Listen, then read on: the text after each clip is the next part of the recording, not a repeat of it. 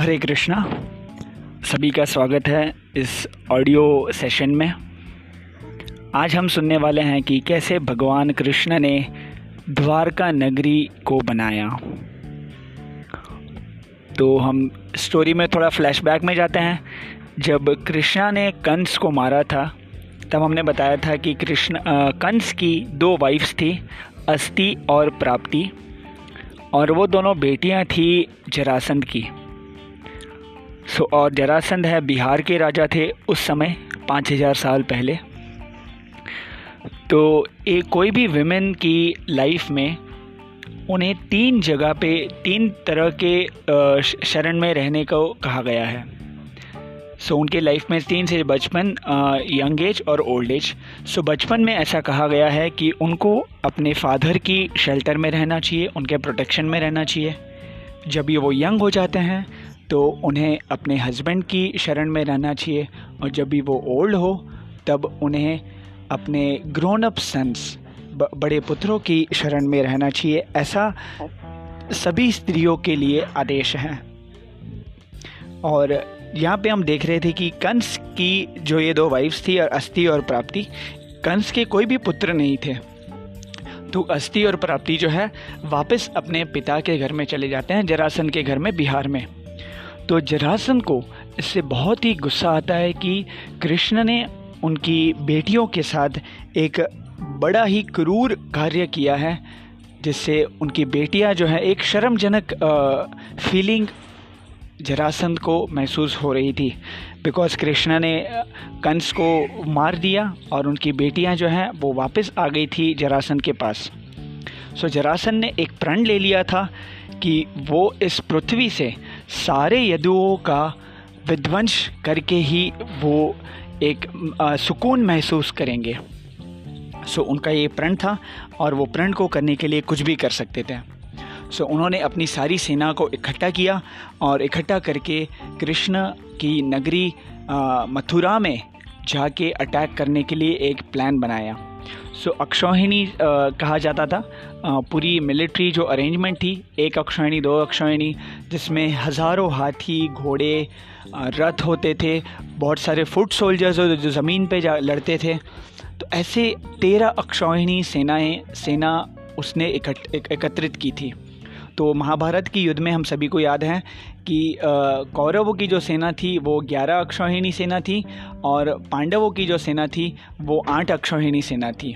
मतलब you can just imagine कि उस समय पूरे महाभारत के युद्ध में 11 और 7 18 अक्षौहिणी सेनाएं थी, और यहाँ पे जरासंध ने अकेले ही 13 अक्षौहिणी सेना जो है एकत्रित कर दी थी, और वो सिर्फ कृष्ण बलराम और पूरा यदुवंश का नाश करने के लिए। सारी जब ये 13 अक्षौहिणी सेनाएं जो हैं बिहार से मथुरा पहुंचती है तो पूरी मथुरा नगरी को चारों ओर से घेर लेती है। और कृष्ण जब इस पूरी सेनानी अरेंजमेंट को देखते हैं तो ऐसा लग रहा था उनको कि एक समुद्र जो है उसकी समुद्र अपनी लहरों से पूरे बीच को कवर कर देगा, ऐसा प्रतीत हो रहा था कृष्ण को। और क्योंकि कृष्ण का इस जगत में आने का एक मिशन था कि यदा यदा ही धर्मस्य ग्लानिर्भवति भारत अभ्युत्थानम धर्मस्य तदात्मानं सृजाम्यहम् परित्राणाय साधूनां विनाशाय च दुष्कृताम्। विनाशाय च दुष्कृताम्। सारे जो दुष्कृति हैं उन सभी का विनाश करना कृष्ण का ये एक मेन गोल था। उनके भक्तों को संतुष्ट करना is the only goal. But उनका जो एक वासुदेव फीचर है, भगवान कृष्ण जब रासलीला उनके एक लीला है, और उनकी बचपन की जो बाल लीलाएं हैं भगवान की, वो सारे भगवान स्वयं करते हैं। पर उनके ही रूप में, भगवान के वसुदेव के रूप में, भगवान जो है अपने सारे राक्षसों और उनके दुश्मनों का वध करते हैं भगवान अपने वसुदेव फीचर से। भगवान इस चुनौती को स्वीकार करते हैं, और भगवान जो हैं बलराम जी को संबोधित करते हुए कहते हैं कि बलराम जी, आप हम सभी के संरक्षक हैं, आप हम सभी की रक्षा करते हैं। तो हम आपसे निवेदन करते हैं कि अभी हम इस युद्ध में लड़ाई करेंगे और इस जरासंध और उसकी सारी सेना का हम नाश करेंगे। तो कृष्ण बलराम जैसे ही ये वार्तालाप कर रहे होते हैं तो वहाँ पे उसी क्षण दो रथ स्वर्ग से उपस्थित हो जाते हैं और वहाँ पे कृष्ण के जो सारथी हैं दारुक वो भी अवेलेबल होते हैं और कृष्ण बलराम दोनों रथ पे विराजमान होके अपनी छोटी सी सेना लेके युद्ध भूमि में चले जाते हैं। तो युद्ध भूमि में जा रहे हैं और देख रहे हैं वहाँ पे कि जरासंध और उसकी सेना जो है कैसे वंडरफुल तरीके से अरेंजमेंट किया गया है उन्होंने। और भगवान कृष्ण ये भी देख रहे थे वहाँ पे कि कैसे सारे मथुरा वासी एकदम भय महसूस कर रहे थे क्योंकि इतना बड़ा 13 अक्षौहिणी सेना का अटैक फर्स्ट टाइम हो रहा था और वो भी इतने पावरफुल किंग जरासंध के थ्रू। तो ये सारे अरेंजमेंट देख के सारे मथुरा वासी जो हैं भगवान के भक्त वो सारे भय महसूस कर रहे होते हैं और सभी लोग देखना चाहते थे कि आगे लड़ाई में क्या होगा। तो जब भी कृष्ण बलराम जरासंध के सामने उपस्थित होते हैं तो जरासंध पहले कृष्ण से बात करते हैं और फिर बात करते हैं बलराम से। सो कृष्ण से बात करते हुए कृष्ण को एक अपने ग्रैंडसन के जैसे उनको महसूस कर रहे थे। ये छोटे छोटे बालक हैं ये दोनों कृष्ण बलराम, मतलब 16-17 साल की उम्र है इनकी और ये लोग मुझसे लड़ाई करने के लिए आए हैं। सो कृष्ण को वो सबसे पहले कहते हैं पुरुषाधम। पुरुषाधम मीन्स अगर सिर्फ डायरेक्ट मीनिंग देखा जाए तो जो पुरुष जो सबसे अधम पुरुष हैं। और ये तो डायरेक्ट ये तो कृष्ण का अपमान है, बट इनडायरेक्टली अगर देखा जाए तो सारे और भी जो भक्तगण हैं वो बताते हैं पुरुषाधम शब्द का अर्थ ये है कि जो दूसरे पुरुषों को नीचे कर दे, अधीन कर दे, उसको पुरुषाधम कहते हैं। एक्चुअली पुरुष कृष्ण को पुरुषोत्तम कहते हैं जो अपनी सारी लीलाएं जो हैं उनकी उत्तम लीलाएं होती हैं और सारे पुरुषों में वो उत्तम है तो इसीलिए कृष्ण को पुरुषोत्तम कहते हैं। बट यहाँ पे जरासंध जो उनको पुरुषाधम कह रहा था तो वो भी इन वन सेंस गलत नहीं कह रहा था क्योंकि कृष्ण जो है सारे दूसरे जो पुरुष हैं उनको अधीन कर देते हैं। Who makes the other people bow down to him, that is also called पुरुषाधम। सो ये चीज़ बात होती है और जरासंध अपने आप को महसूस कर रहा था कि बहुत ही बड़ा अपमानजनक स्थिति है क्योंकि मुझे इन छोटे बच्चों से, बालकों से लड़ना पड़ रहा है। और वो कृष्ण को 3 दोष बताता है कि कृष्ण के अंदर 3 दोष दिखाई दे रहे थे कृष्ण के अंदर। तो सबसे पहला दोष कि कृष्ण जो है अपने सारे रिलेटिव्स को दुख पहुंचाते हैं और उनको मार भी देते हैं, जैसे मामा कंस को मारा था। फिर कृष्ण जो है वो अपनी बाल रूप में वो एक गुप्त स्थिति में रहते थे। तो नंद महाराज के घर में रहते थे तो वो वैश्य हैं और वैश्य को कभी गुप्त भी कहा जाता है, तो गुप्त मतलब हिडन। तो कृष्ण जो है अपनी बालपन में वो है बाल्य लीलाओं में गुप्त रूप में रह रहे थे, इसलिए कृष्ण को ये भी दोष लगाया जा रहा है। और तीसरा दोष ये है कि कृष्ण तो एक्चुअली क्षत्रिय भी नहीं है। सो उनसे लड़ना मतलब it is a great shame for a Kshatriya to fight to somebody who is lower than a Kshatriya ashram. So Jarasandh तो क्षत्रिय था बट जरासंध जो है वो कृष्ण और बलराम जो ऑब्वियसली दोनों क्षत्रिय, कृष्ण तो बिल्कुल भी क्षत्रिय नहीं है, तो कृष्ण से लड़ना उन्हें थोड़ा अनईजी फील हो रहा था। और फिर कृष्ण से बात करके, कृष्ण का अपमान करके वो बलराम जी की तरफ मुंह फेरते हैं और बलराम जी को कहते हैं कि बलराम अगर तुम लड़ना चाहो तो तुम दोनों एक साथ मेरे साथ लड़ सकते हो और अगर तुम दोनों में संयम है तो तुम लोग वेट कर सकते हो कैसे कि मेरे बाणों से तुम्हारी हत्या हो। और ये दोनों कृष्ण बलराम से बात करने के बाद कृष्ण जो है जरासंध से बात करते हैं और कहते हैं कि जरासंध जो रियल हीरो होते हैं वो ज़्यादा बातें नहीं करते और डायरेक्ट लड़ाई शुरू करते हैं। और ये इस वाक्य से जरासंध बहुत ही क्रोधित हो जाता है और कृष्ण बलराम पे बाण चलाना शुरू करता है। सो कृष्ण और बलराम दोनों रेडी हैं और वहाँ पे सारी महिलाएं जो हैं मथुरा नगरी में अपने घर पे टेरेसेस में, पैलेसेस के टेरेसेस में जाके सारी वेट कर रही है कि कब ये युद्ध शुरू होगा। और कृष्ण और बलराम दोनों छोटे बालक हैं 16-17 साल के और 13 अक्षौहिणी सेना उनके सामने थी तो सभी वेट कर रहे थे कि क्या होगा युद्ध में। और कुछ महिलाएं जो हैं, कृष्ण बलराम पूरी 13 अक्षौहिणी सेना के बीच में चले गए थे। तो कुछ महिलाएं जो हैं उनको देख के बेहोश हो चुकी थी, क्योंकि दोनों बालक कृष्ण बलराम बीच में पहुंच चुके थे।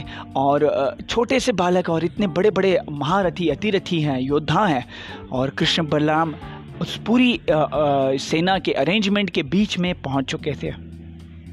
तो कुछ महिलाएं वहाँ पे बेहोश हो जाती हैं। और फिर हमें कृष्ण और बलराम की जो पावर है हमें यहाँ पे देखने मिलती है।